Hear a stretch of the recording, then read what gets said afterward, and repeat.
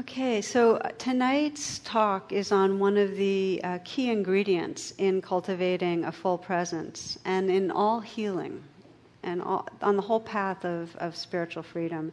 And it's called wise investigation.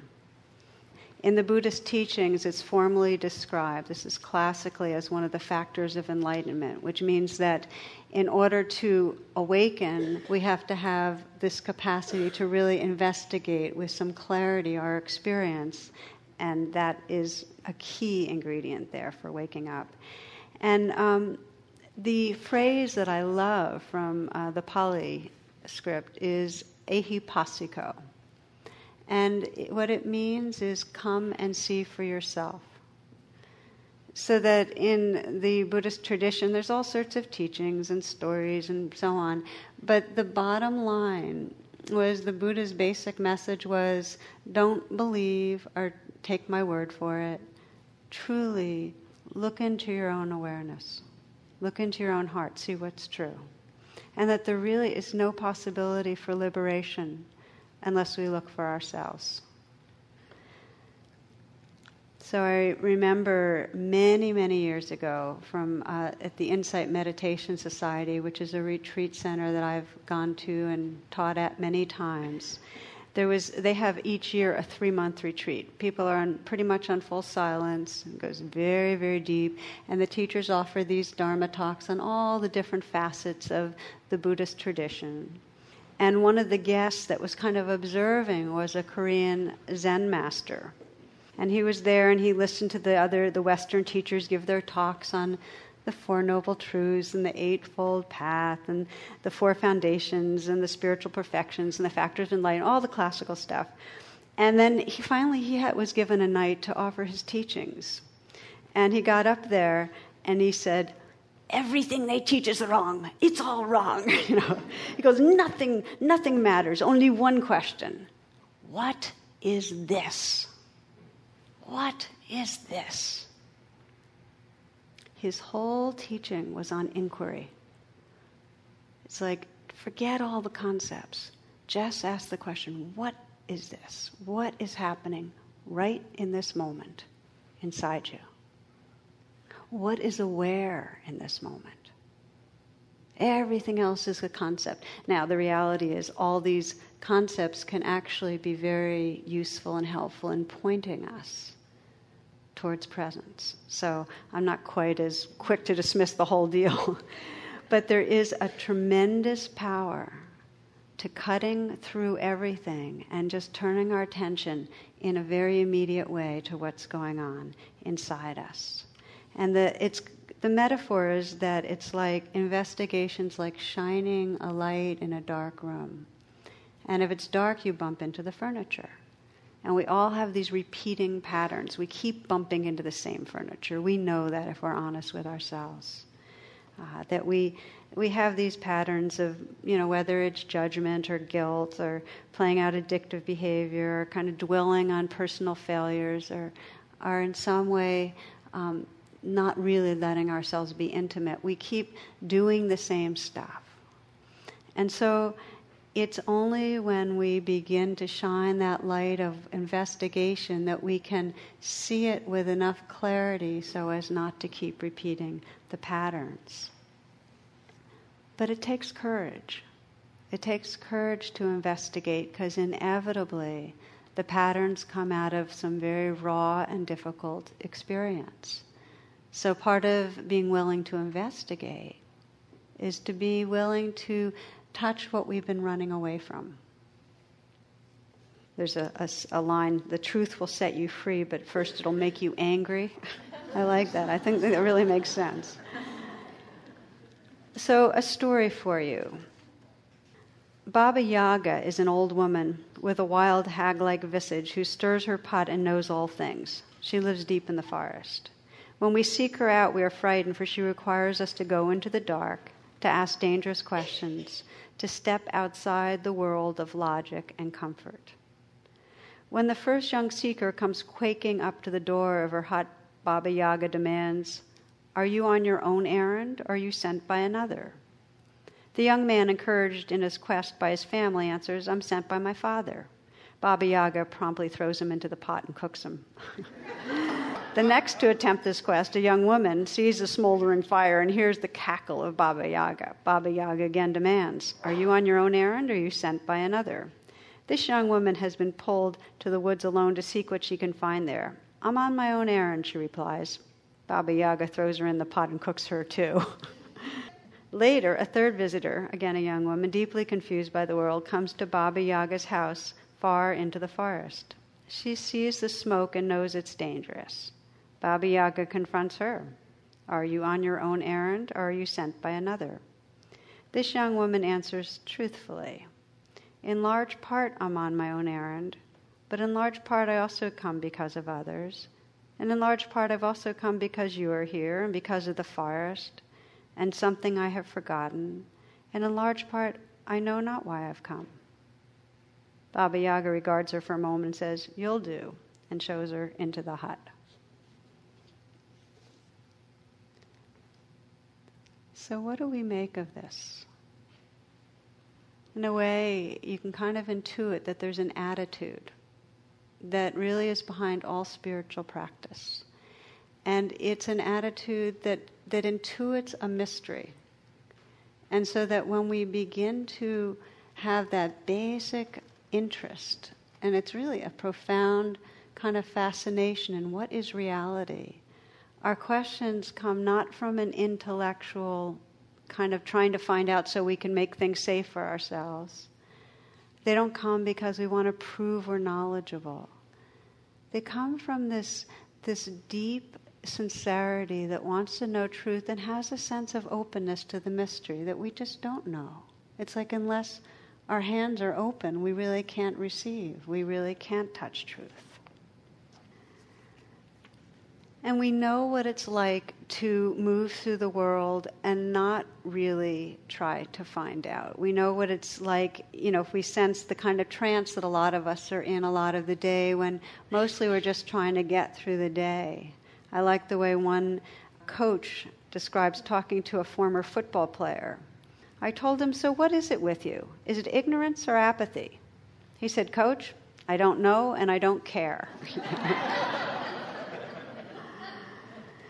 And we can see in our education system, and it's a sad commentary, that that the way our children are taught and the way we are taught will really has an effect on whether we just kind of grab at knowledge or whether there's a deep inquiry into the nature of what's true. And we know what happens when it's rote. Somebody sent me this years ago, because one of the great examples is children in religion classes. The seventh commandment is, this is answer to Bible questions, the seventh commandment is, "Thou shalt not admit adultery." And then, David was a Hebrew king who was skilled at playing the lyre. He fought the Finkelsteins, a race of people who lived in the biblical times. Another answer, when Mary heard she was mother of Jesus, she sang the Magna Carta. When three wise guys from the east side arrived, they found Jesus in the manager.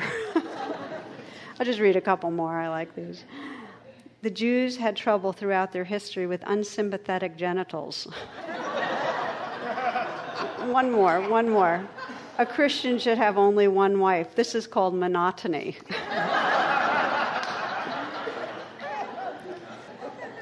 So let me speak a little as to what wise investigation is not. Clearly it's not rote learning. It's not kind of grabbing onto information. It's definitely not analytic. There's a lot of a tendency, I think, in us to investigate and then say, so what's going on right now? And then try to say, well, my mother treated me this way, so it's making me do this, but then has another person do that. So we're kind of going through a story. And it's not, an investigation's a much more immediate quality. It's also not theoretical in the sense of what happens after we die. That kind of question that's kind of, again, trying to kind of come to a different kind of a way of framing the world. I talked about this once, about these kind of abstract questions, and somebody sent me this. A chicken and an egg are lying in bed. The chicken is leaning against the headboard, smoking a cigarette with a satisfied smile on its face. The egg, looking a bit pissed off, grabs a sheet, rolls over, and says, "Well, I guess we finally answered that question." See, I thought that was great.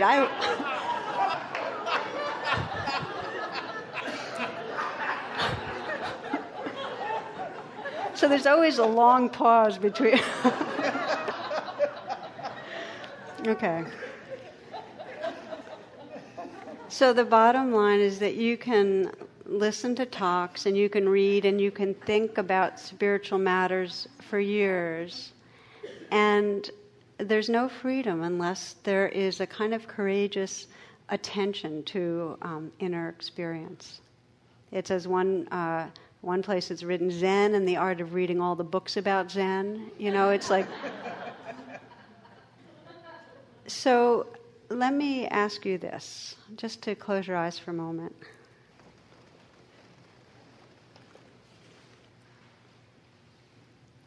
So here's the question.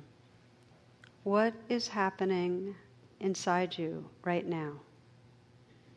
What's the most predominant, compelling experience you're aware of right in this moment?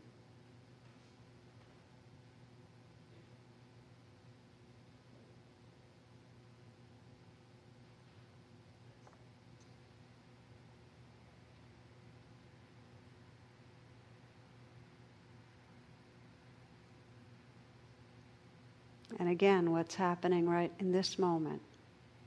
What's the most compelling experience you're aware of right now inside you in this moment?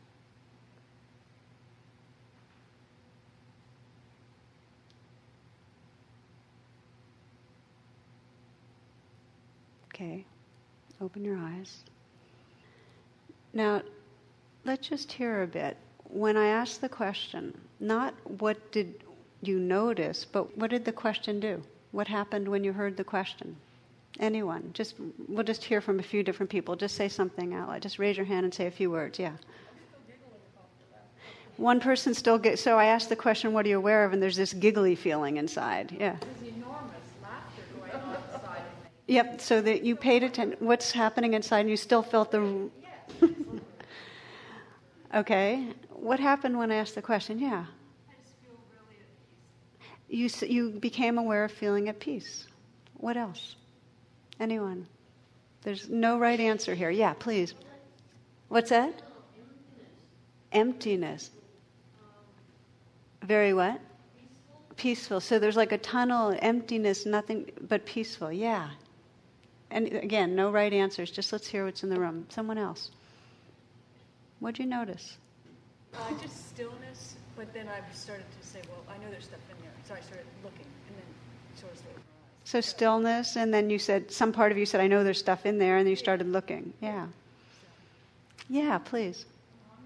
I'm hungry. So you got in touch with the biological hunger there. I wish I could offer you. Anyone else? Struggle, uncertainty.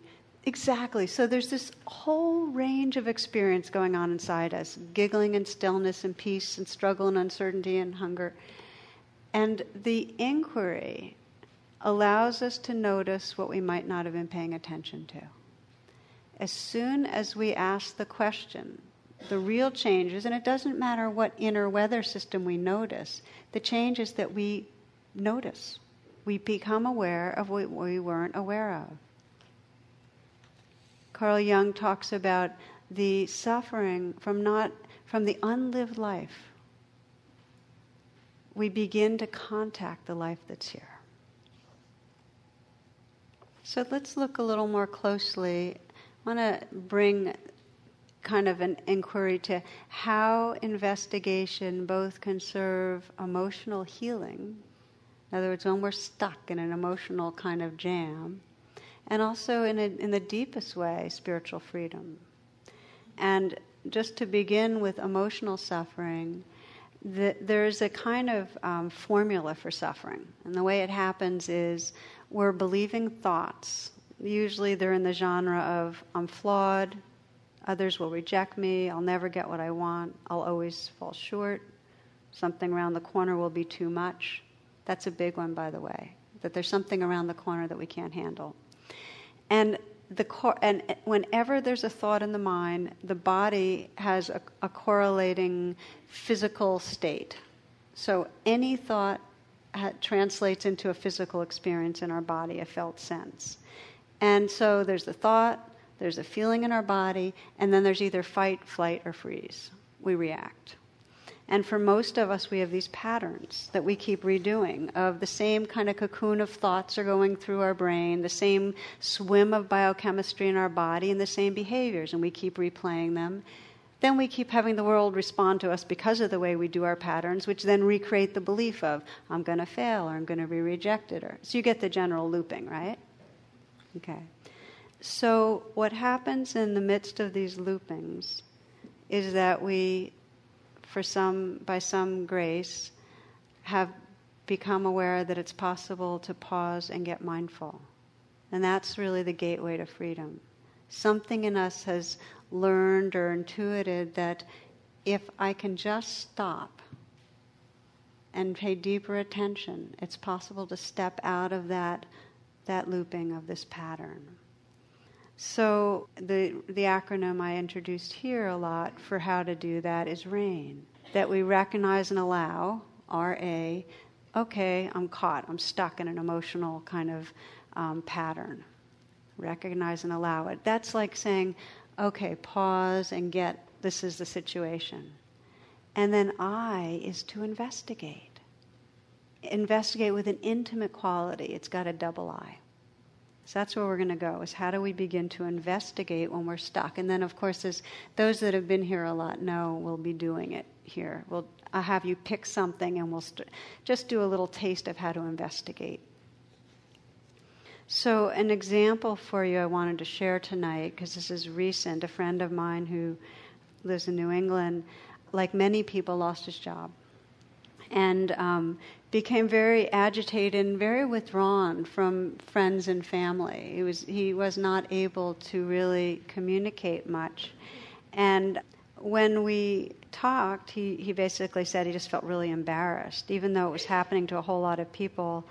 In some way, it was very, very personal. I mean, there was a fear of not enough money and a fear of what about getting another job, but it was really embarrassing. And as we talked more, what he realized is that even when he had his job, he in some way felt embarrassed about himself, like his parents had put in a message early on, be special, stand out.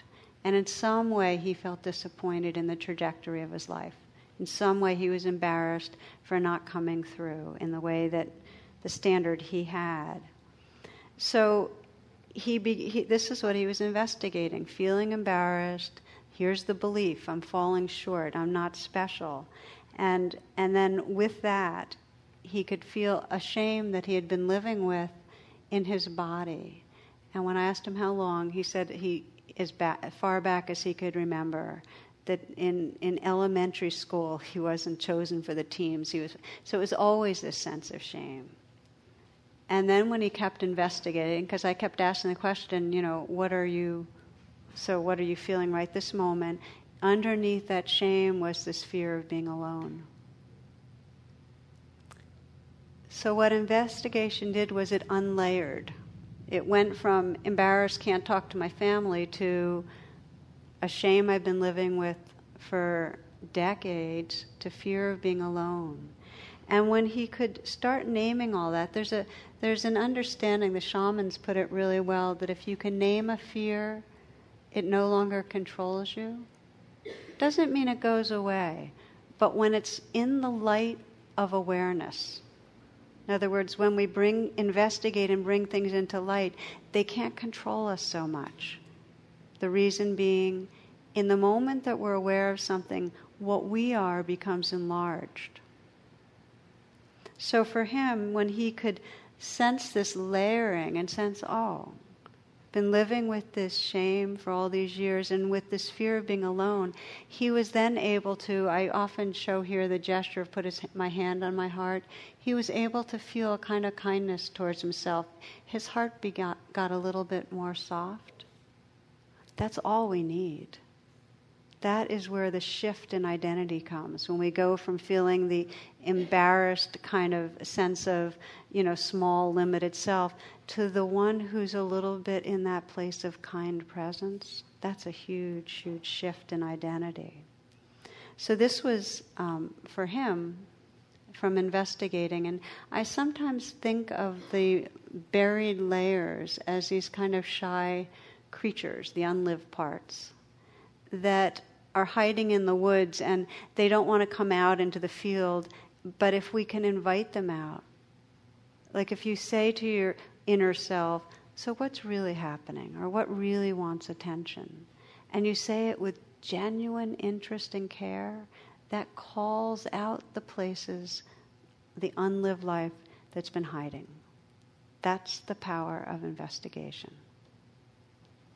It requires a real interest. There's a saying that attention, true attention, is the deepest expression of love.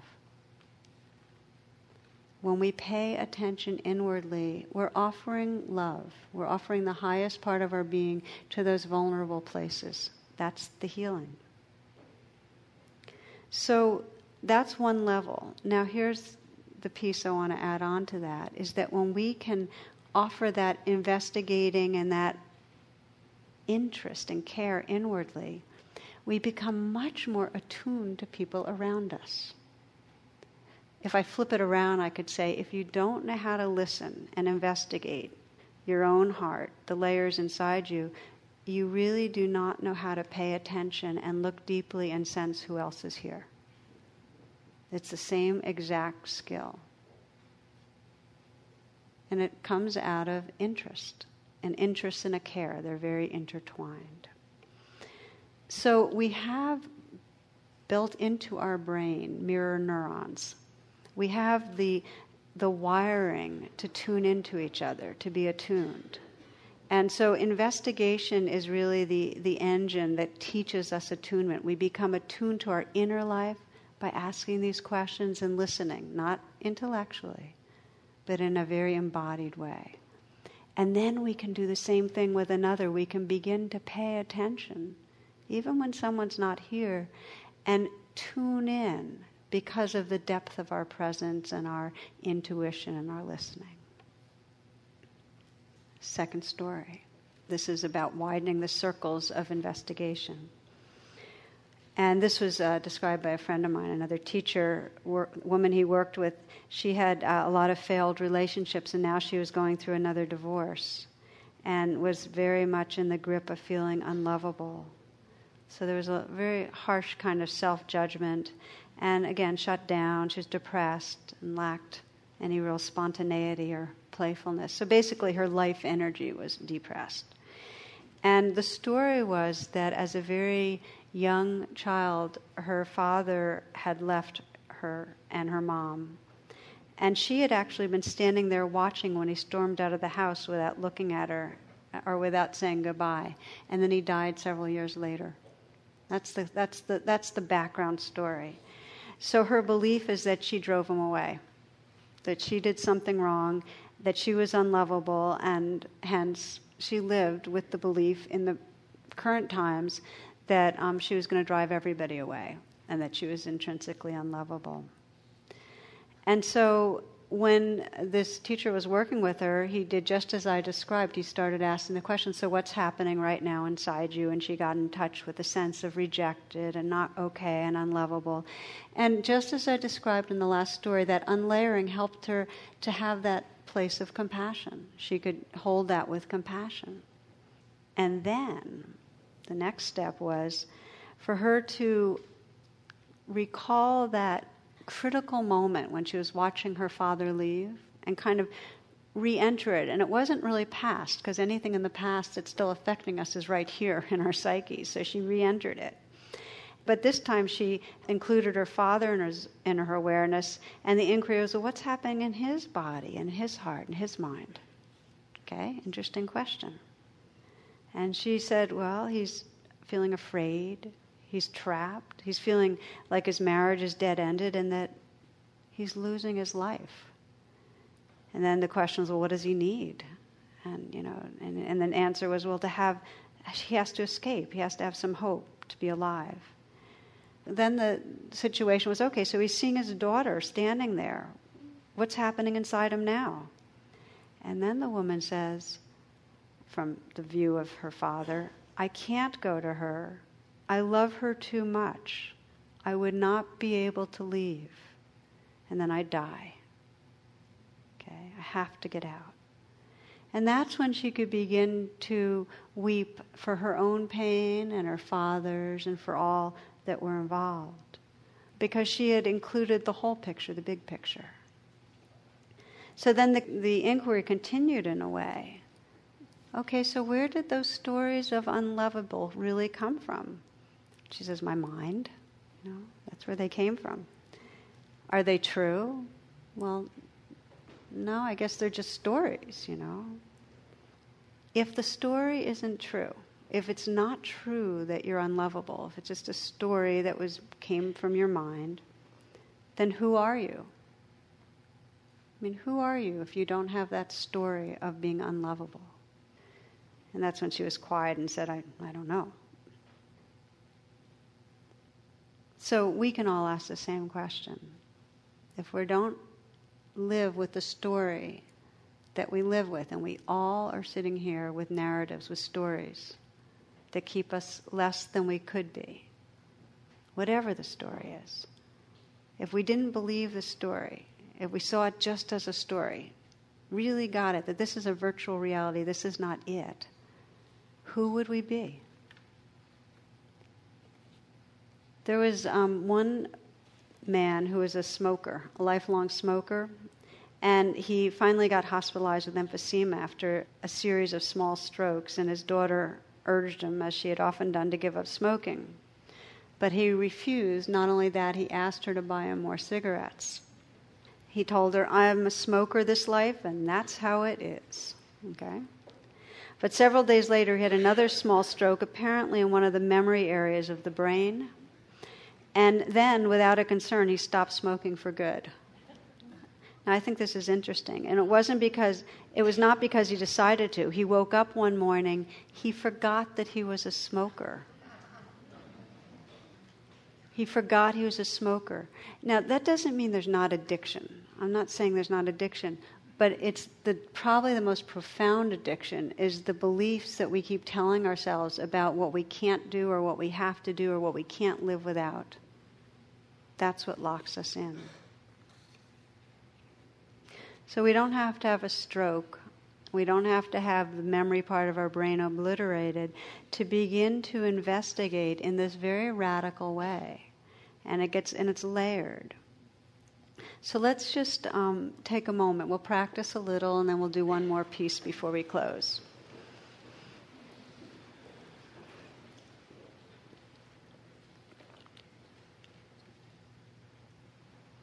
Now, the beginning of all investigating this basic tool of mindfulness is pausing just as you are. So as you come into stillness and you feel your attention kind of arriving right here,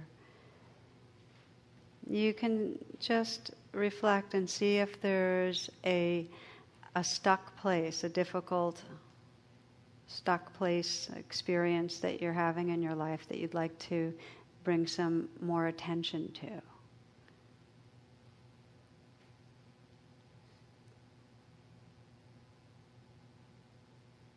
And it might be a conflict in a relationship with someone else. Or it might be a way you're feeling addictive. Might be something at work, some loss you're dealing with. Something that's going on for your body that's hard to be with.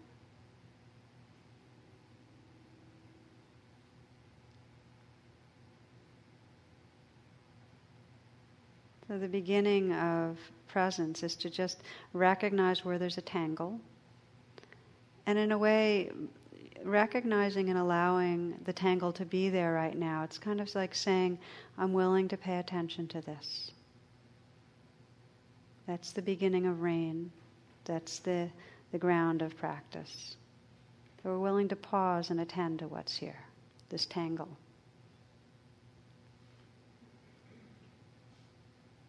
And you might begin by sensing the situation, and it helps sometimes to stop at the frame, freeze at the frame in the movie of what's happening, where it's most difficult, where you're most reactive or aggravated or afraid or upset.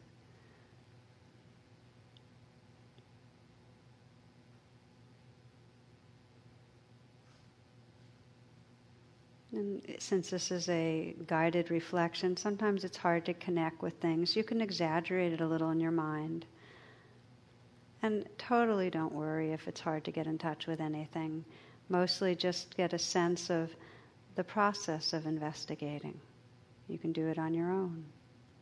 But stopping at the frame of the situation where in some way something is setting off fear or anger, and just to ask, okay, so what's really happening inside me right now? What's really asking for attention inside me, in my body, in my heart? Maybe what I've been running from, what I haven't wanted to feel.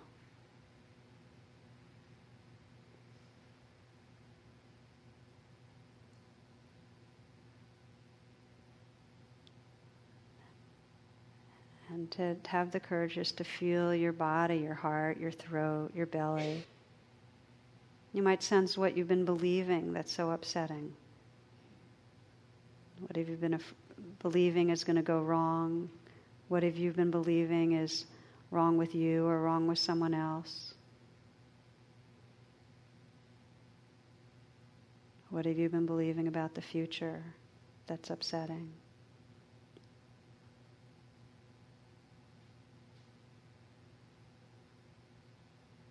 And it might be some way that you're flawed, or that you won't be loved, or you'll be rejected, or you'll fail in some way. So you continue to investigate and sense, how is this being lived in my body? Fear? Is it shame? Is it hard to name, this kind of vague uneasiness? And if it helps to put your hand on your heart, sometimes that helps to offer a very kind presence as you investigate. So you just, again, invite whatever wants attention right now. What really wants attention about this in your body and your heart.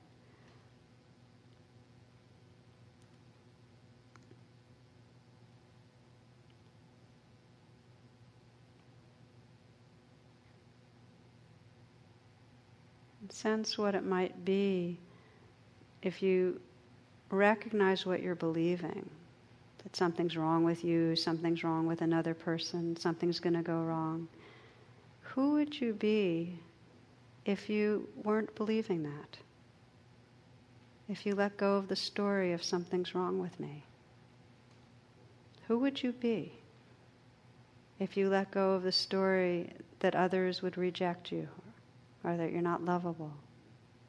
Who would you be?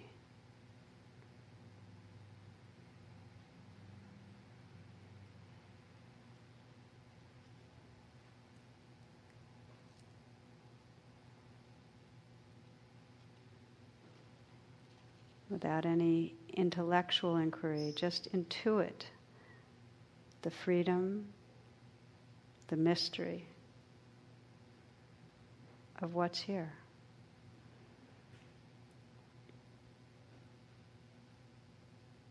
Who would you be if you didn't hold on to a limiting belief of something's wrong with me?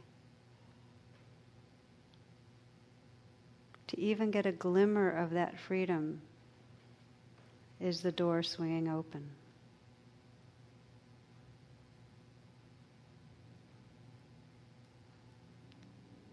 So in a simple way now, just to sense what is really happening in this moment. Come back to that simplicity. What's happening inside me in this moment? Let your senses be awake.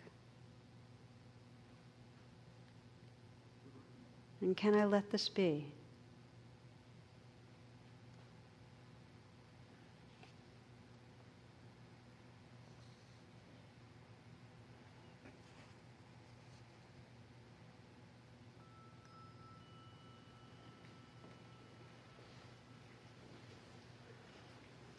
So as I mentioned, with this meditation, and it's true with any of the reflections here, there's always a certain percentage of people that it's just not the right time or the moment or environment or whatever to do the actual process here.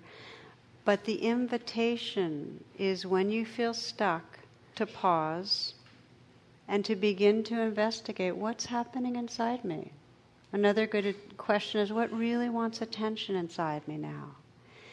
To ask it with kindness. That's why I sometimes invite people to put their hands on their heart, to really invite the unlived, vulnerable places out. What's happening? What wants acceptance? Can I be with this? What am I believing?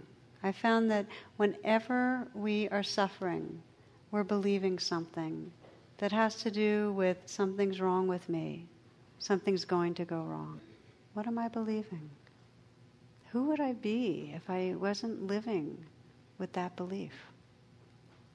So that's one level of the healing that's possible with this investigation. I'm going to take it one more step, which is that there are times that we're not caught in an emotional tangle. In fact, life, it's quieter, we're aware, but there's still a kind of sense of a ghost self, somebody that's back there that's kind of choosing this and doing that, or if we're meditating, is directing our attention. I sometimes call it the ghost self.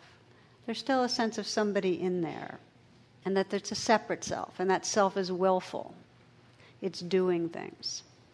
And so there's a deeper level of investigation that's possible, a deeper level of realization and freedom that's possible. And when the woman was asked, well, where did the stories come from? And she said, my mind. When we really start getting quiet and then there's thoughts, we can ask, where did the thoughts come from? Where did they go to? And a whole mystery presents itself, because we can't answer that with our minds. Or else when we're getting really quiet and we're just listening to sound, and then we ask, well, really, who or what is listening right now? Now, if our minds are busier, they're just going to say, oh, me, and we have a story of a self that's listening. But if we're paying direct attention, in other words, if we're really looking into our mind and saying, who's listening, we can't find anything. There's just listening happening. That's the deeper inquiry, is to begin to discover that we can't really find an answer in any cognitive sense to the question of who's aware or what's aware right now. That's what's called emptiness. It's empty of any solid self. We can't find one unless we start thinking again. But direct investigation is not cognitive.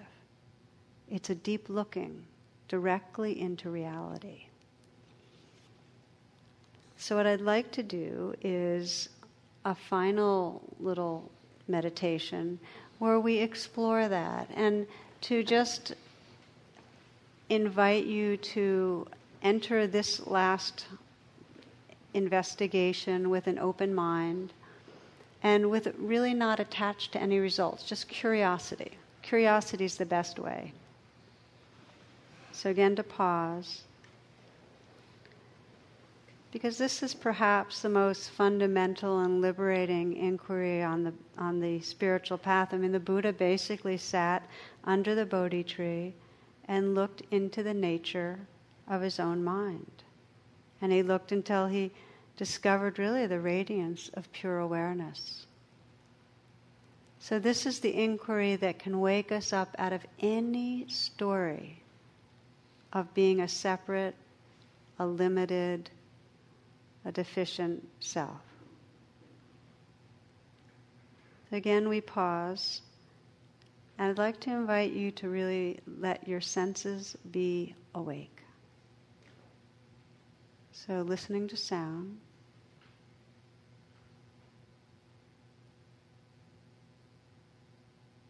And listening to the space in this room.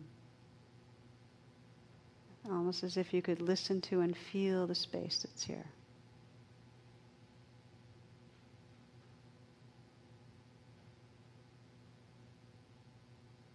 Listening to and feeling the sensations that are here in the body.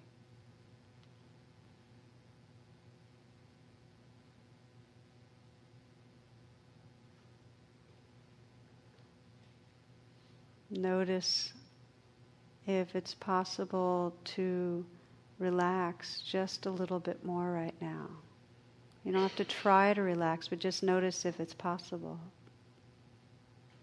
That it just happens. Just to let go, relax a little more.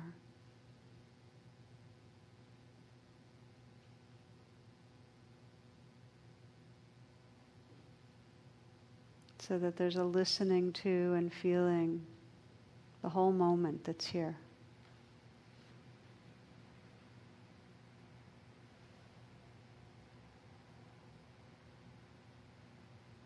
And you can inquire as you're aware of the sounds, as you're aware of the sensations in the body. Really, what is aware? Who or what is listening right now?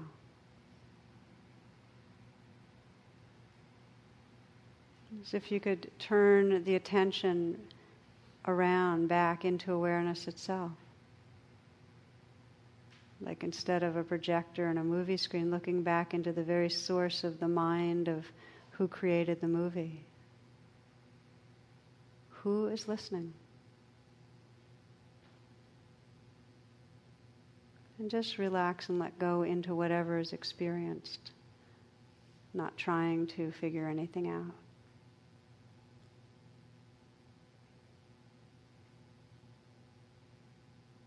Perhaps aware of this field of sensation, heat or vibrating. What's aware? What is noticing that?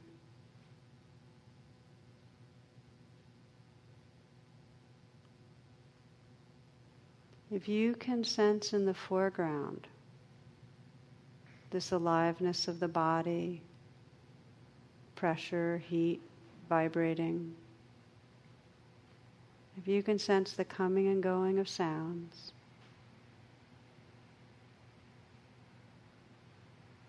perhaps the feelings of the heart,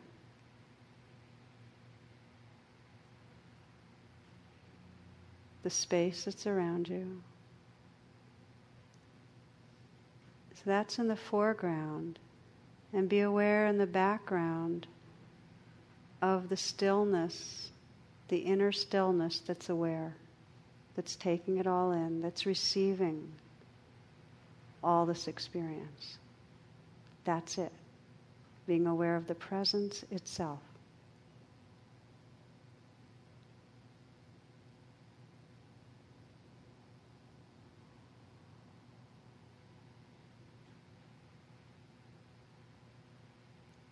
It's the awake, empty presence.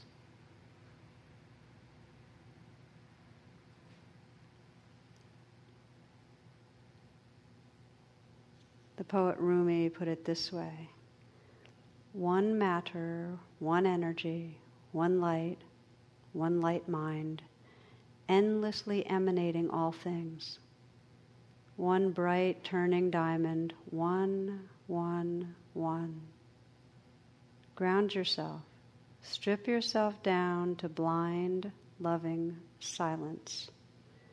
Stay there until you see you are gazing at the light with its own ageless eyes.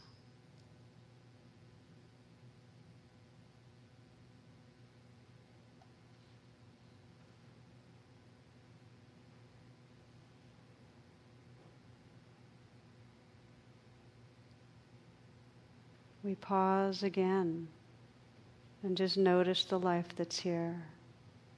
The simple inquiry of what's happening. And can I let this be? This investigation that carries us home into the presence that's our true nature.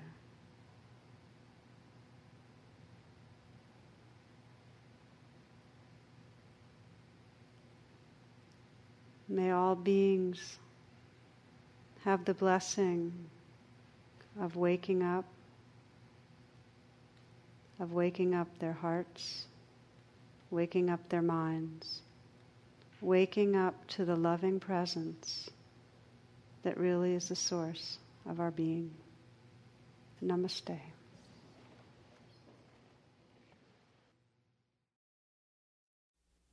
The teaching you have received has been freely offered.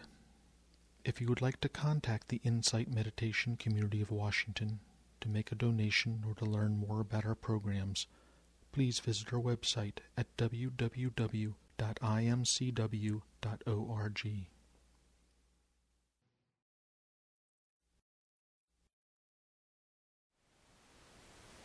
Thank you for listening.